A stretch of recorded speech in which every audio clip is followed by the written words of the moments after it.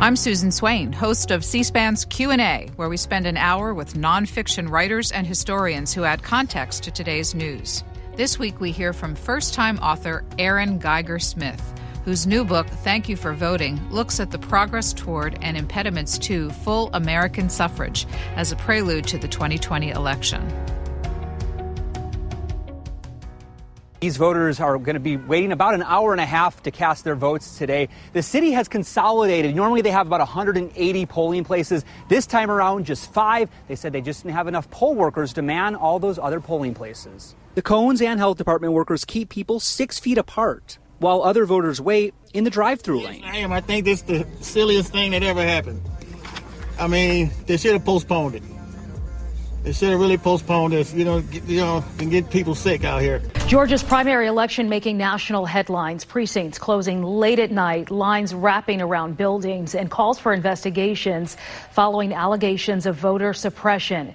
The results are still coming in, with the Secretary of State's office saying it could take longer than usual because so many people chose to vote by absentee ballot due to coronavirus. Erin Geiger Smith, those are scenes from 2 recent primary elections in the 2020 campaign year. Are they a harbinger of what this country might expect in November, or aberrations? I hope that they are not, but I think a lot of preparations need to be made, or it will be. I actually think it's so important that we had these sort of test runs of the primaries to kind of see where the kinks are, and hopefully both the local elections officials and at the state and federal level are watching it and seeing how to solve the problems, because it's going to be unusual. No matter how you slice it, it's going to be a different election. Well, certainly the coronavirus has added complications, but there's been a lot of changes in how states vote since the last cycle. A lot of states with new voting machines and new poll workers having to learn how things work.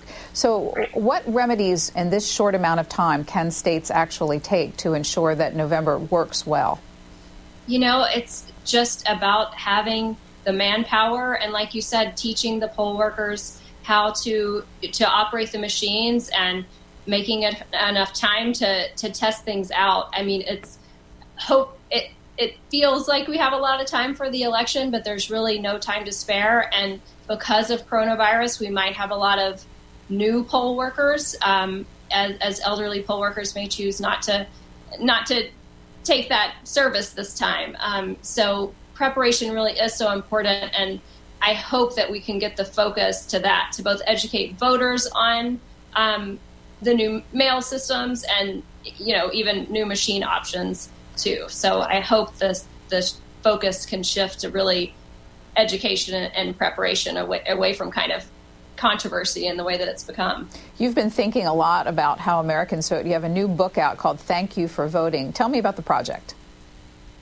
So the overall goal of the project is just to increase voter turnout by educating voters, inspiring them both through the good and bad of our history, and helping people to understand how they can expand the power of their own vote by getting others to join them. So it's both gives you sort of even step-by-step directions in the back, a checklist of things you need to do, but then also goes through how different groups got the right to vote: women with the 100-year suffrage anniversary coming up in August, African Americans, Native Americans, and then a look at our current suppression issues and ways we can make voting a little more convenient.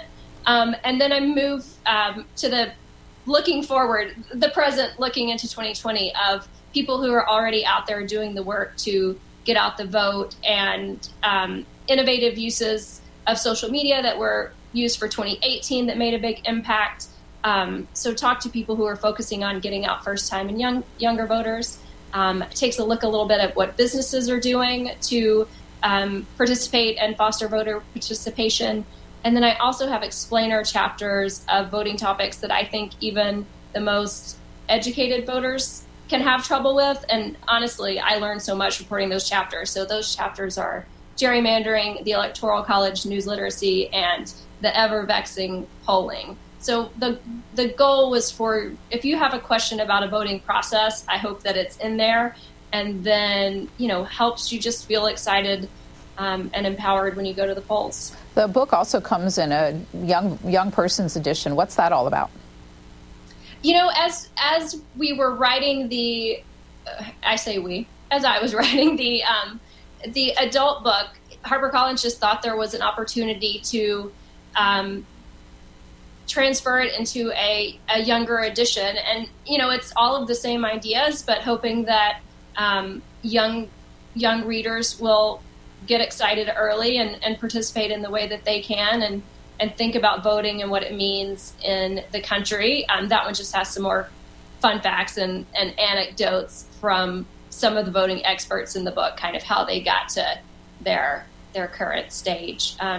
But what I learned doing this reporting was that if you're not taught to vote, you know, when you're younger, if you don't go with your parents, or you're not a member of a church that promotes voting, or just all the different ways that people learn about voting, you really may not understand the importance, you know, when you turn 18 or in your early 20s, and it can be intimidating. You know, young people don't love doing things that they've never done before and don't feel comfortable doing. And so I really feel like our responsibility around voting needs to include much more making sure young people understand the mechanics, that you have to register. You know, there are many steps you have to take. And so often we tell people, go vote, go vote, go vote. But we don't mention, well, do you need a specific ID for your state? You know, just all of the logistics. I feel like we all, the media and educators and parents, can all do a better job in preparing our young people, because the voter turnout rate among young people is just really low. And, you know, we should want everyone to vote, and we should want people to be lifelong voters. So I hope that that can be a part of the attention of this book, is really educating younger people, because they're passionate about many things. It's not apathy. It's just not reaching the right person to instruct on the right mechanics at the right time. And I think that's something we can improve on. What led you to voting as a subject matter? It's sort of two strings that had to come together. The first was after 2016, just as a reporter. So I should say I'm not a political reporter. I was a legal reporter for a long time, and also write features about entrepreneurs and different trends. And, you know, so politics specifically wasn't ever a strong desire of mine to cover, although I certainly am always a news junkie and follow it religiously. But after 2016, there were just so many questions about the basics, you know, the Electoral College and the popular vote not matching up for only the second time in modern history. I wanted to know more about that because there was so much confusion over polling. I really wanted to understand that better. And then just no matter how I thought about it, what it comes down to is each person showing up and making a call. So I just became interested sort of in the whole subject and was kind of trying to figure out how to work my way into it in a way that I wanted to contribute, I guess. And then I was scrolling Instagram one afternoon, as we are all too want to do, or at least I am. And Reese Witherspoon, the actress Reese Witherspoon, was interviewing the author Ann Patchett. And Anne told Reese that she was writing a book about women and voting. And for some reason, I just thought, that's it. That's the exact sort of project that I would be interested in, something that's a deep dive. And so though I did not know Anne, I had written a lot of stories on books and the business of books for the Wall Street Journal. And so I emailed Anne's publicist and said, you know, if she needs a researcher, I was a lawyer before I was a journalist, so I'm comfortable in all legal aspects. If she needs a researcher and someone to look into doing some background interviews, let her know that I would love to help. And Anne got back to me, and she was interested in my take. And I, of course, was, you know, she's a wonderful author. And so just getting to work near her brain was exciting for me. And so I started it as a research project for her, and continued on that vein. I would choose a topic a month, but it was supposed to be a side project, like really, you know, 20%, if that, of work. I was continuing to write articles, and I just let it take over. I became obsessed. I spent so much time just digging into whatever was that month's topic, whether it was youth voting or African Americans in voting or Native Americans in voting. And at one point, Anne really did say, she was like, I think you may be spending too much time on this. This is a lot of work product. But as it turned out, Anne needed more time, or wanted more time, on the novel she was working on. And at that point, I'd been deep into it for almost a year. And she just called me one day and said, Erin, I think, the timing's not going to work for me to do this. And I think that it's your project and you should take it and run with it. And can you do it? And will you do it? And for, in a moment, even though I was not thinking of it as my book at all, I was like, I'll do it. I was so excited about the prospect of sharing all of this information, honestly, that I said, yes, let's go. And now, nearly a year and a half later, here we are.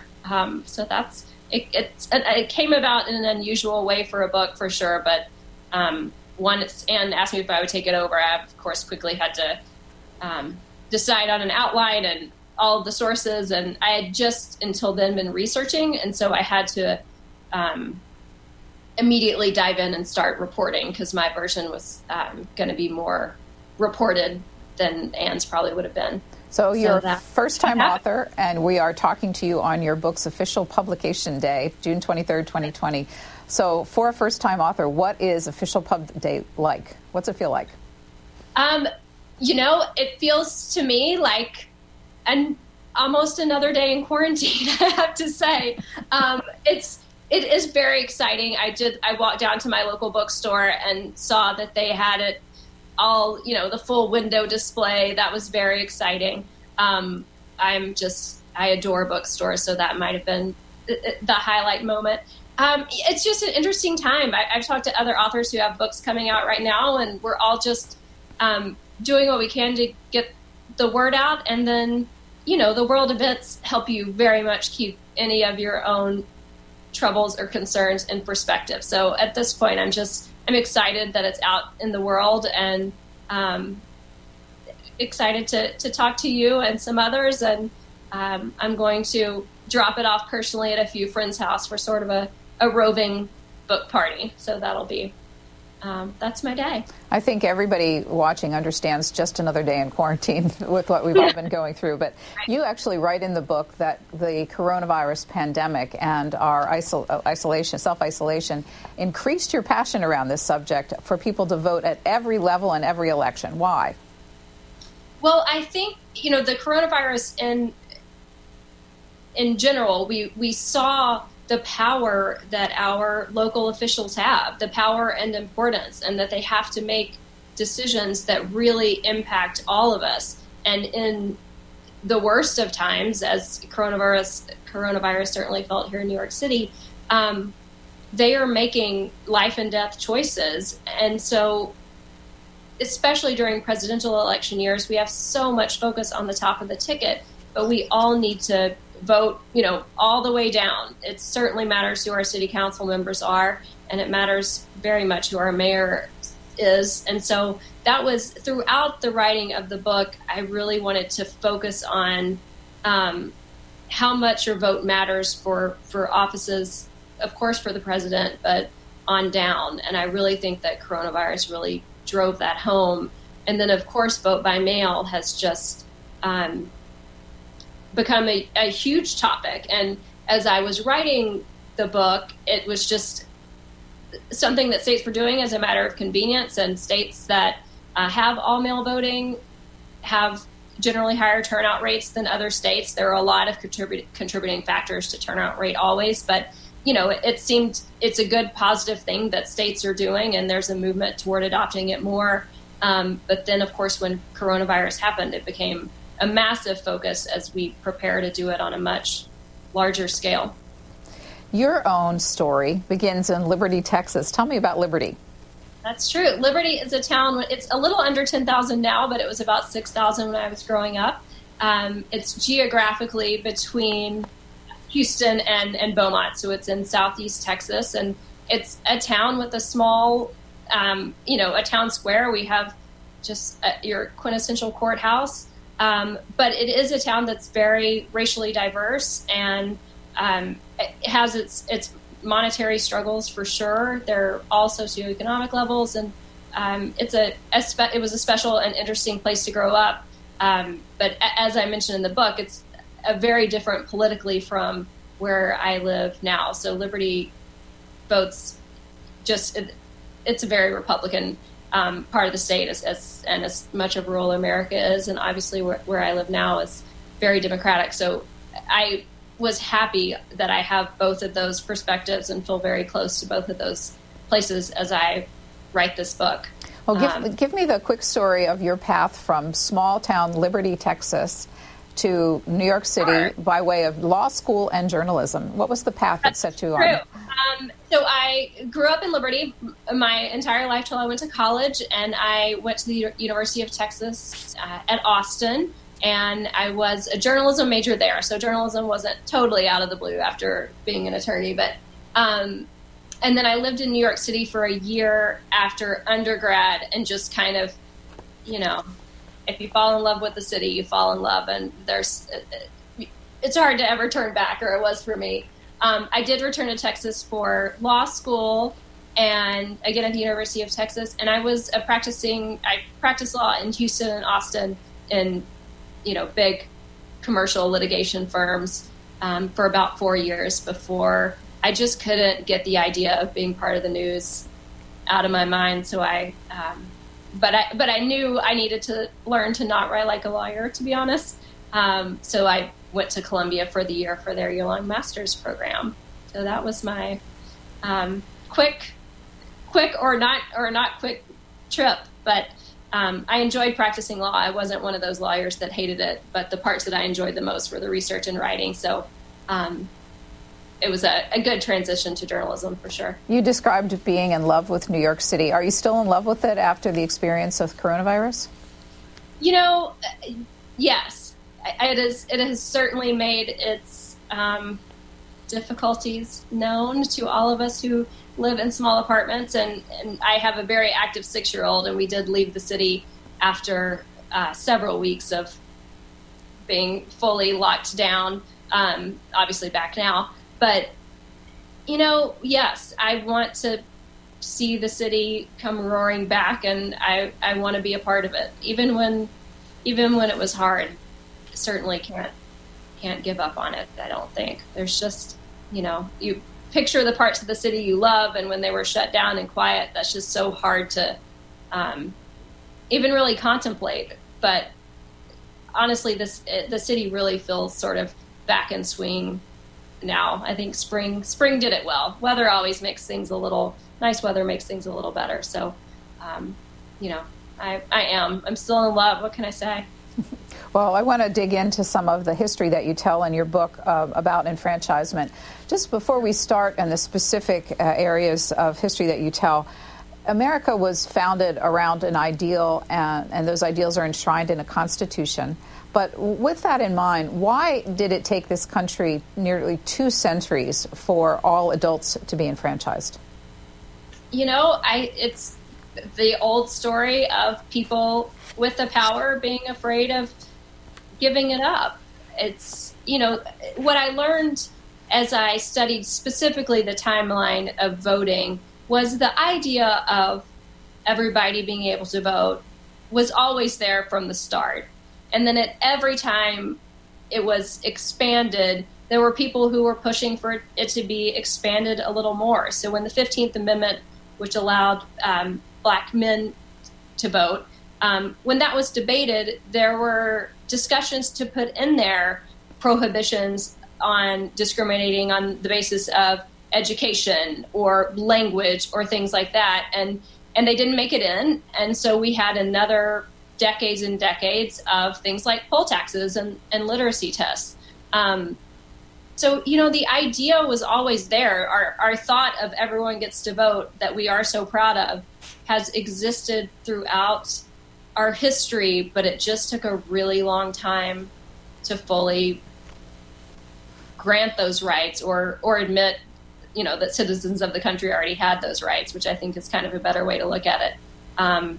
It just took the country a really long time to get there. You start out by telling us a little bit more about the history of the African American vote. I want to start this part of our conversation with a recent clip from Atlanta Mayor Keisha Lance Bottoms that went viral after she spoke it on May 29th, 2020. Let's watch.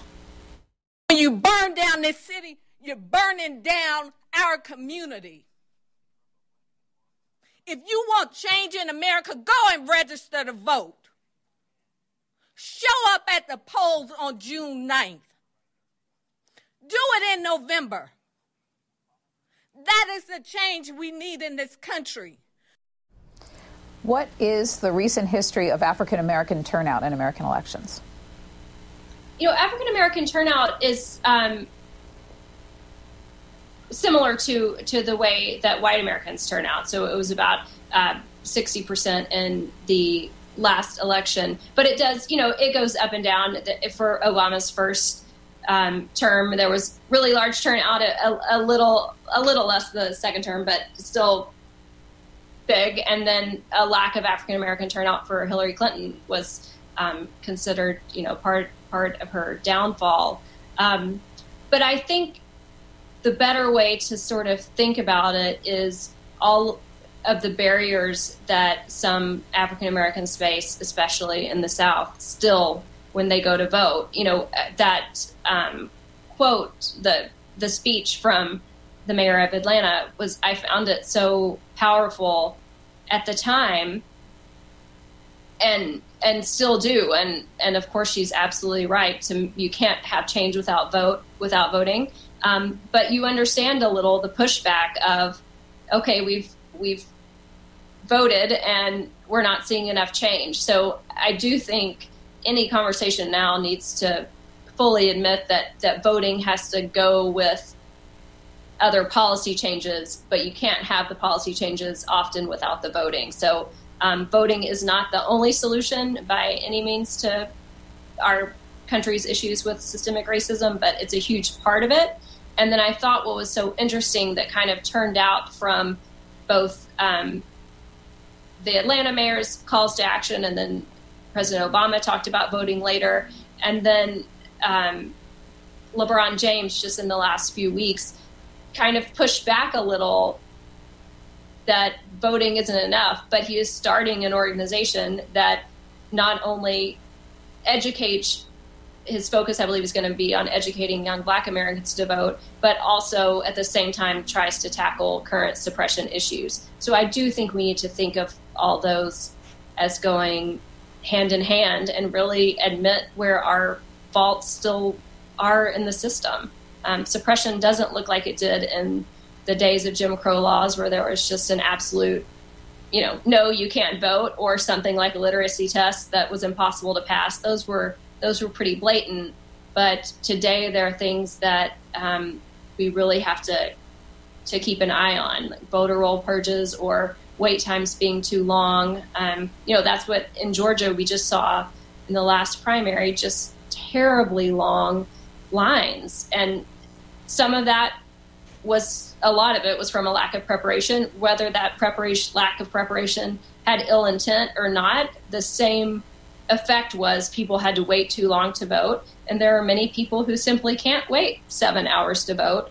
And that's a barrier that shouldn't happen in the country. And I just, I think all of the focus on it now, especially this far before the election, will maybe make a difference in November. I feel like a lot of Americans are focusing on it more, and that can only hopefully lead to improvements. Of course, a seminal moment in the history of African-American enfranchisement was the signing of the Voting Rights Act in 1965. We have a clip of Lyndon Johnson, president at the time, when that bill was signed. Let's watch.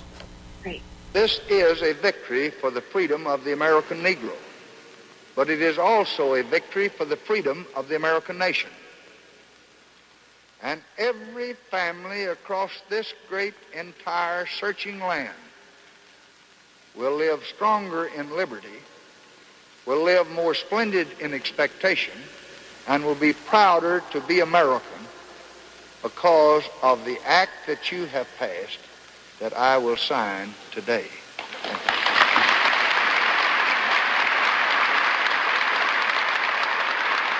That scene in the rotunda of the Capitol. Erin Geiger-Smith, the Congress wrote the law and so that it would have to be renewed at right. intervals. What was the thinking behind that?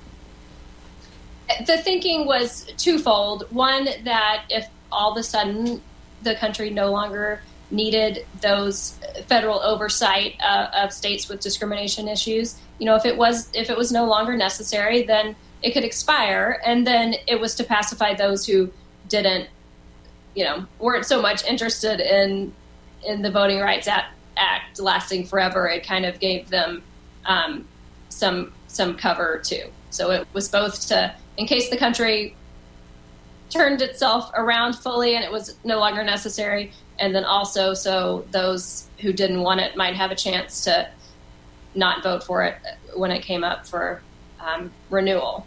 One of the presidents who enthusiastically signed a renewal of the Voting Rights Act was Ronald Reagan in 1982. In general, when Congress has had to debate the reauthorization of the VRA, what has the tenor been like in those debates? Is this always a divided conversation? Well, it almost always seems very divided in the background.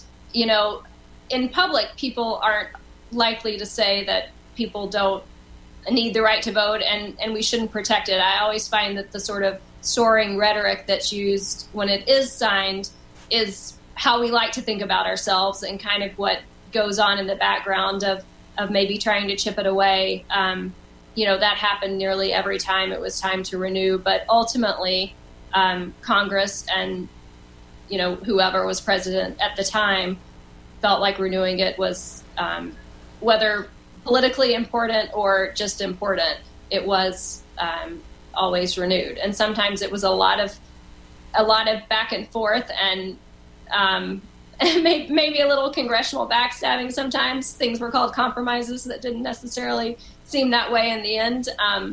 But I do think it's important to just realize that no matter how ugly it got in the back, the final decision was always that we need this and we couldn't turn our back on it. So I think understanding both sides of those coins, that people did want to chip away at it every time, but that in the end, it was renewed and often strengthened through the Obama administration.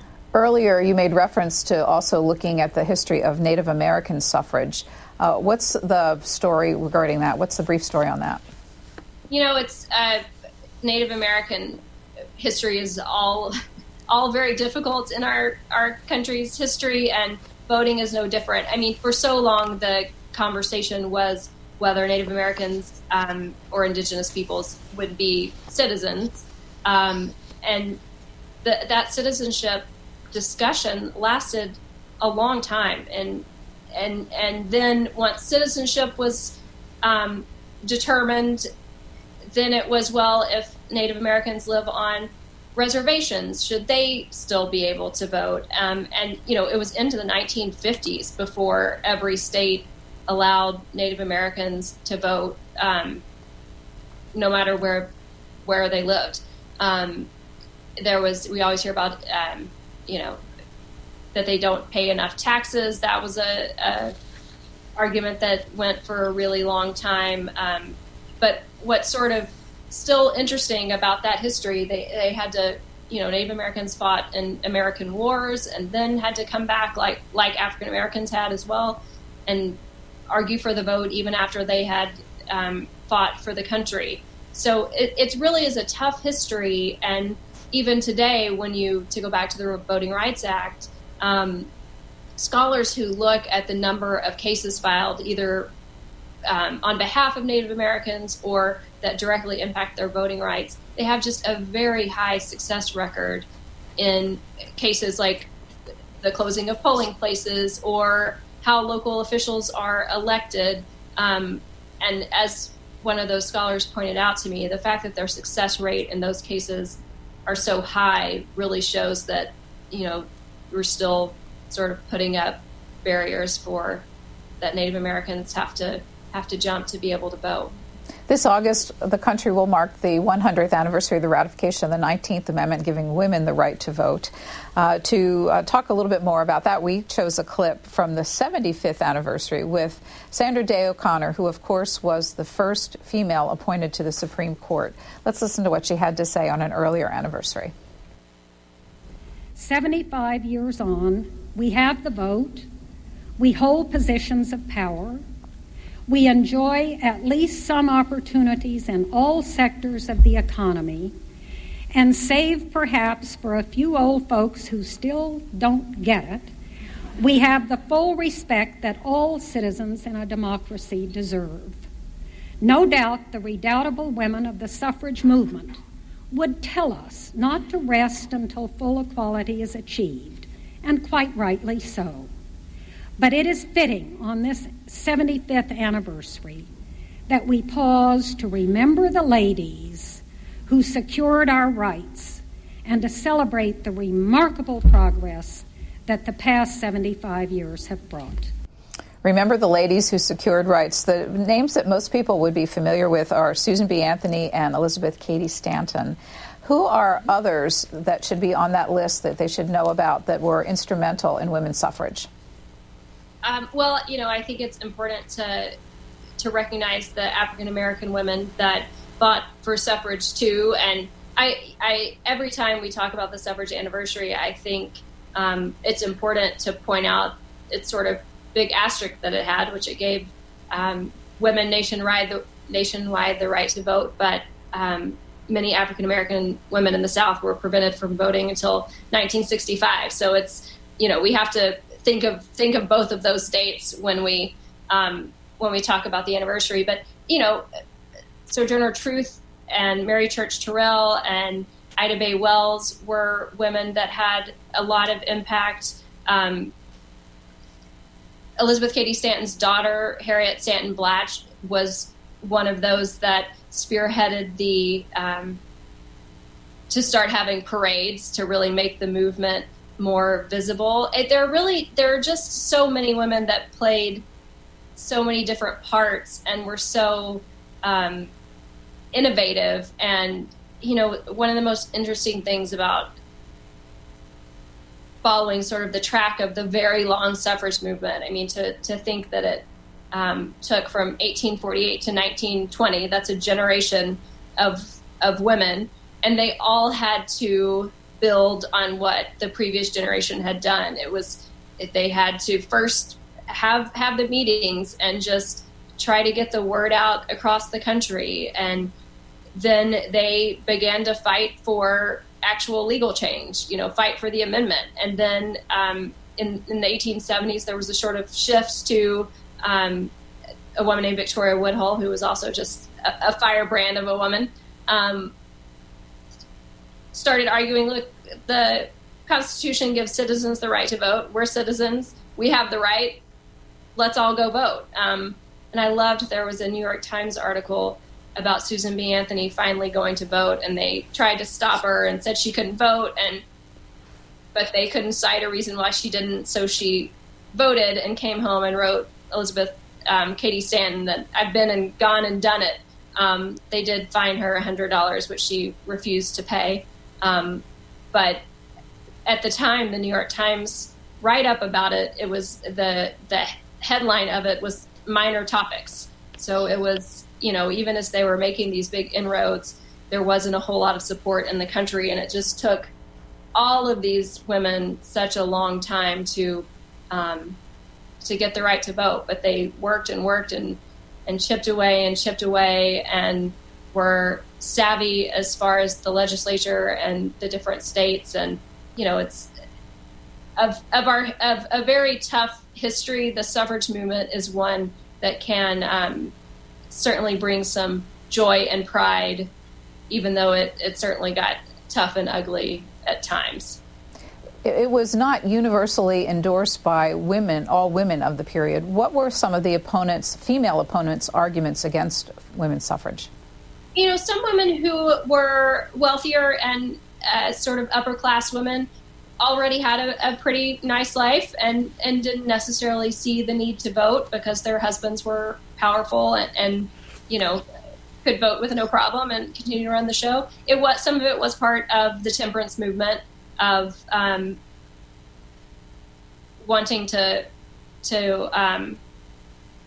not combine those two. That if women got the right to vote, then alcohol sales would be banned, which of course they were, and then it came back. But that was a big part of it.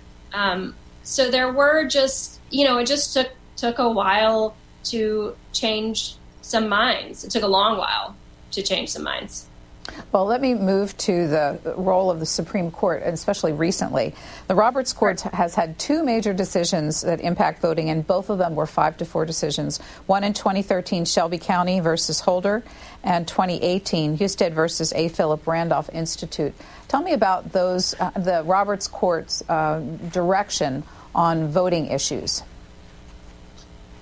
Well, it is undoubtedly that the 2013 Shelby County decision has had a massive impact on voting rights, and there isn't any voting rights advocate or attorney that doesn't see it as just a ground-shaking impact. So while, of course, voting laws that are discriminatory are still illegal, there's not federal oversight of states with a history of discrimination that, the kind of stopgap where they need federal approval to make voting changes. So, what's so interesting, I suppose, about that 2013 decision is how immediately states began making changes. So Texas passed a voter ID law almost immediately. I mean, they announced or put into effect their voting ID law almost immediately. They announced within hours of that decision that it would go into effect. And some of the laws that were put forth, that particular Texas voter ID was knocked down by the courts, and now they have another voter ID law.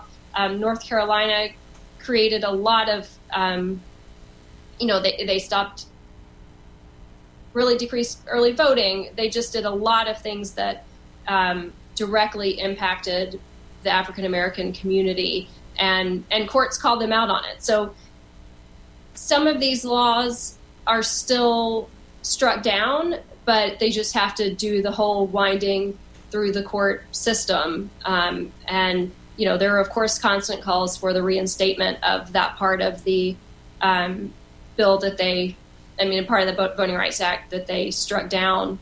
Some of the cases sort of combine. So there's a few years after 2013, there was a decision that allowed states to strike voters from the voting rolls if they hadn't voted in the last two federal elections and didn't respond to, a postcard saying, you haven't voted lately, do you still want to be registered? And that sort of thing has led to what people like the League of Women Voters say is some of their top concerns right now are these aggressive purges of the voter rolls that do seem to, it's how exactly all of it comes together there's a myriad of ways, but the main sort of studies show that the voter roll purging happens more aggressively in states that have a history of discrimination. So, again, that's just one of the barriers. If you think you're registered, but you show up to vote and you're not, especially if you're in a state that requires 30-day voter registration, you won't get to vote, and you probably fully expected that you were. So it's all of those things that came from that 2013 Shelby County decision that give voting rights activists a whole lot of headache and a whole lot of work. I mean, that same Native American scholar, Daniel McCool, called the 2013 decision, I think he said it was the Lawyers Employment Fund, because the lawsuits that are now filed as a result of Shelby County they feel nearly endless, to be honest. Let's put a still on screen to look at how voter turnout actually has happened in the United States over the past couple of elections. In 2012, 58.6% of all eligible voters. That's what these numbers are. 2014 off-year election, 36.7. The 2016 election, 60.1, and 2018, another off-year election, but much higher at 50% of all eligibles. How does the United States turnout compare with other Western democracies? How well do we do? We don't do great. I'm sorry. I'm sad to report that we don't have a lot of bragging rights there. There are countries that have as high as 90%. Some of those countries do require voting is a requirement, but the penalties are pretty low. I don't really think it's a fear of breaking that law that get people to the polls. But it's something that we should do better on. There's just no doubt about it. We should do better, and we should all want to do better. And that's sort of in the book why I wanted to take the stance, which I really believe of, this should not be a partisan issue. We should want everyone in our country who's eligible to vote, and we should make it as easy and accessible for them to do so. There's no reason to make voting difficult. We like to think of it as a privilege, and we're lucky to, of course, live in a democracy, but in our democracy, voting is a right. And I hate the politicization of things that are just making voting more accessible. I find it very frustrating, and I think it's a flaw in the way that our politicians think about things. I just don't think we should be politicizing having longer early voting periods, or mail-in voting is another thing that's obviously become highly politicized. And I just wish that wasn't the case. That may seem very optimistic, but most Americans believe that the voting is a fundamental part of our rights, and I feel like if we all thought about it more in that way, and then carried it out to, all right, if it's fundamental, what do we need to make everyone be able to do it? So that's, I don't know. I'm on such a soapbox of the politicization of this, because I think it's unnecessary, and that it hurts things like our turnout. You mentioned earlier that youth turnout has waxed and waned from election to election. Young viewers may not realize that the right for 18-year-olds to vote is relatively recent. President Nixon signed it into law in 1971. And it was, again, a constitutional amendment. That's interesting part of the history, the quickest ratification ever of a constitutional amendment. Here's a bit of Richard Nixon about the 18-year-old vote. Well, it's a very great privilege to welcome this very exciting group to the White House on the day that we celebrate our National Independence Day. And it seems to me that it is particularly appropriate that on this same day we are certifying the 26th Amendment to the Constitution of the United States. That amendment, as you know, provides for the right to vote of all of our young people between 18 and 21. 11 million new voters as a result of this amendment that you now will see certified by the GSA administrator. So why does the youth vote wax and wane? What gets young people to the polls? Oh, I mean, that is the million-dollar question that everyone's been trying to answer since that Nixon speech. It does wax and wane, but it mainly stays low. I mean, no matter how you slice it. A lot of people think it's because currently, because we lack sort of civics as the way that might have been taught in the 50s and 60s and into the 70s. There is less of a focus on that now, so that's a reason. But what I kind of kept coming to was, since we can't identify an absolute reason other than a lack of education, we just need to do everything we can to try to get them out there. And one of the most heartening parts of reporting this book was seeing young people that are doing this work. So it was just after the Brett Kavanaugh confirmation hearings, which any way one looked at it, it felt like an ugly week in the country. Whatever side you were on, it wasn't a pleasant experience, I don't think. And I flew from watching those to sunny Los Angeles and a conference of the actress and activist Yara Shahidi, who had gathered young activists from all 50 states. They were active in different, some cared about the environment, some cared about LGBTQ rights. Some were just great speakers, who wanted to be involved.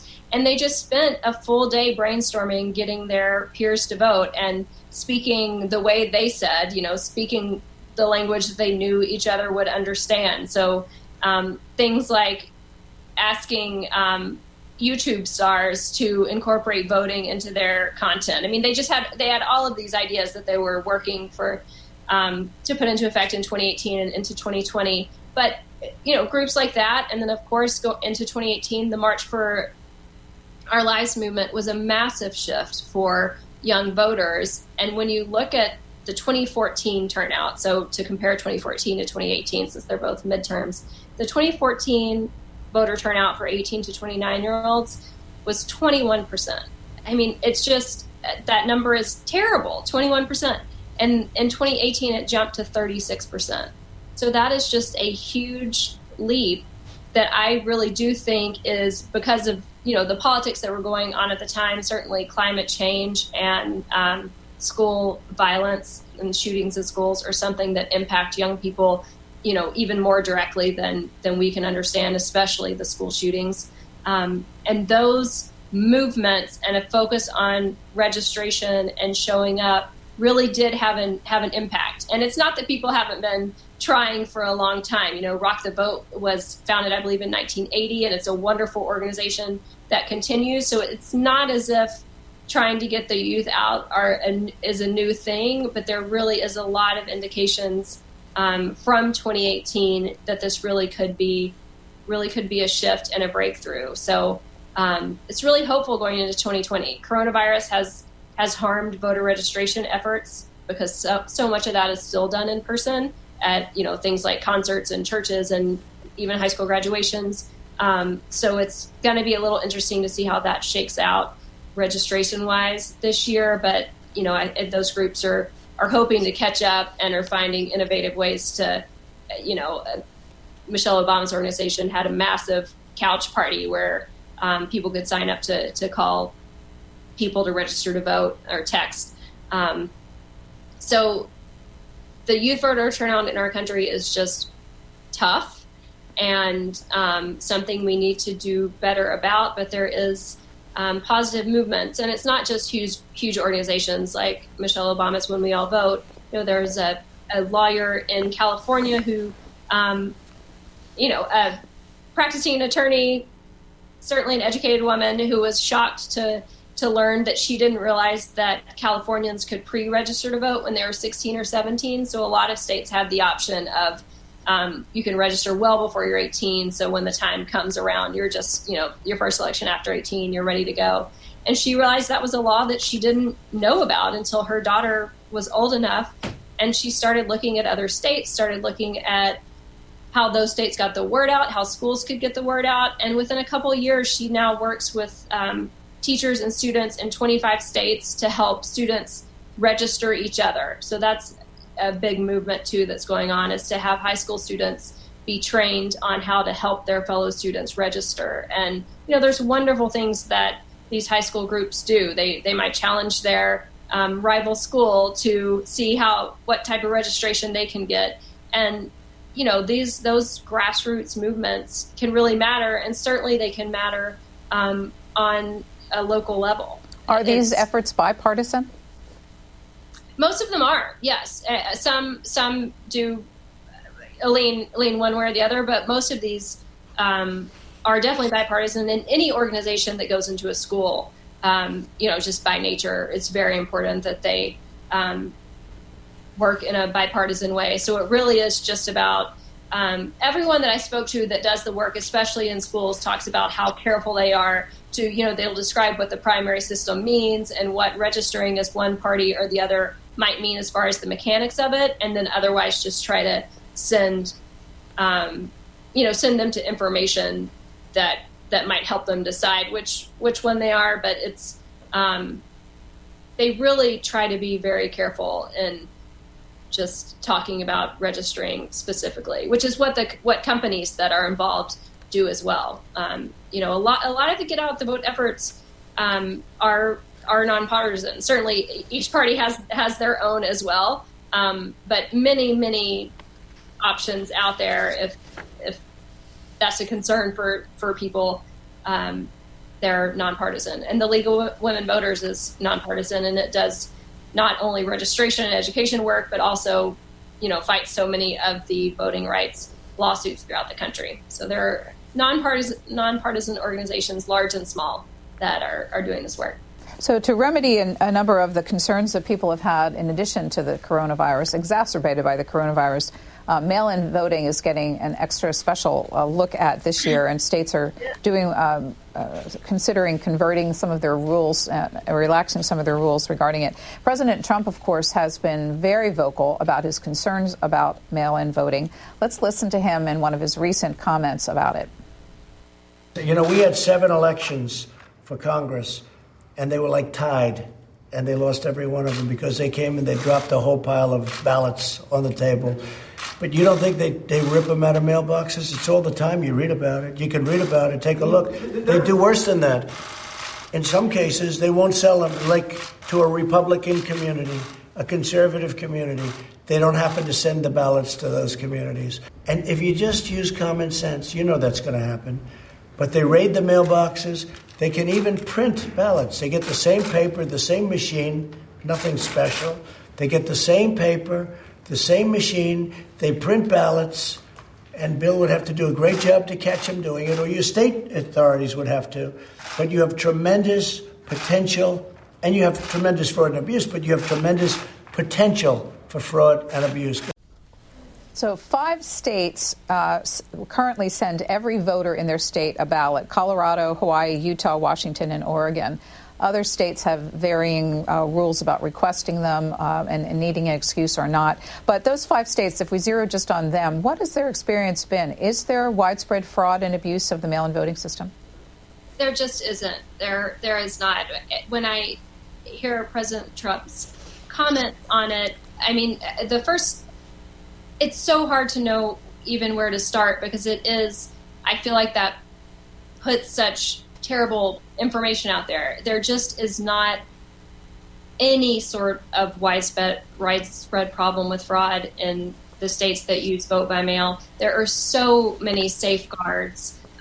Just to address one of the things President Trump said about things being stolen from the mailbox, if that is a concern of yours, or, you can drop your ballot off. Colorado, for instance, has drop-off centers, and I think a lot of states will do that, where you can just walk your ballot there, and many people choose that option.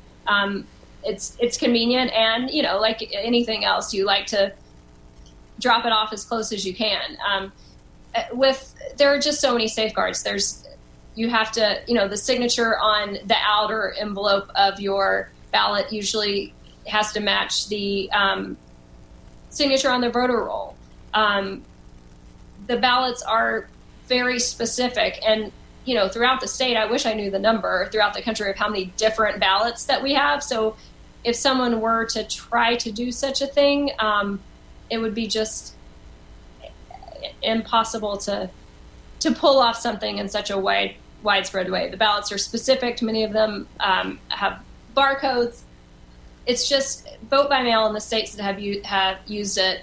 It's something that they have had to work on and build, and those secretaries of states who have used it, that's the concern they express about using it in such a widespread way in 2020, is logistically being able to print enough ballots to send ballots to everyone. We've had some hiccups here in New York with ballots. You request your ballot and not getting there in time. Mine didn't. I requested an absentee ballot and I didn't get one, and I'll be running out to vote today. But the concerns that the secretaries of state have are all logistical ones. It is not fraud. That is just, we need to focus on the process and move away from these fraud concerns, because that just has not been an issue. What those states that have been able to do was they were able to start small. So test it in local elections and then expand it nationwide and kind of tinker with what's the drop off. And, Colorado has voting centers where you can vote in person same day if you want to. I think one of the most important things to talk about when we're having this sort of nationwide vote by mail conversation and how it's going to work is that no one wants it to be all vote by mail. Everyone who works in this field knows that you have to have plenty of in-person voting and plenty of early voting because there are a lot of people who aren't comfortable with vote by mail. There are some, back to Native Americans in Utah, some Native American communities who don't have ready access to a post office that had a negative impact on their turnout rate. So there are a lot of things to think about and learn about. It's just that fraud is not one of them. So we have just 2 minutes left as we wrap up here. Congress allocated $400 million in the coronavirus first relief package for states for voting for this year. What really can be done in the few months that we have left to ensure that America's vote in November happens in a way that has integrity and that people can be sure of the results?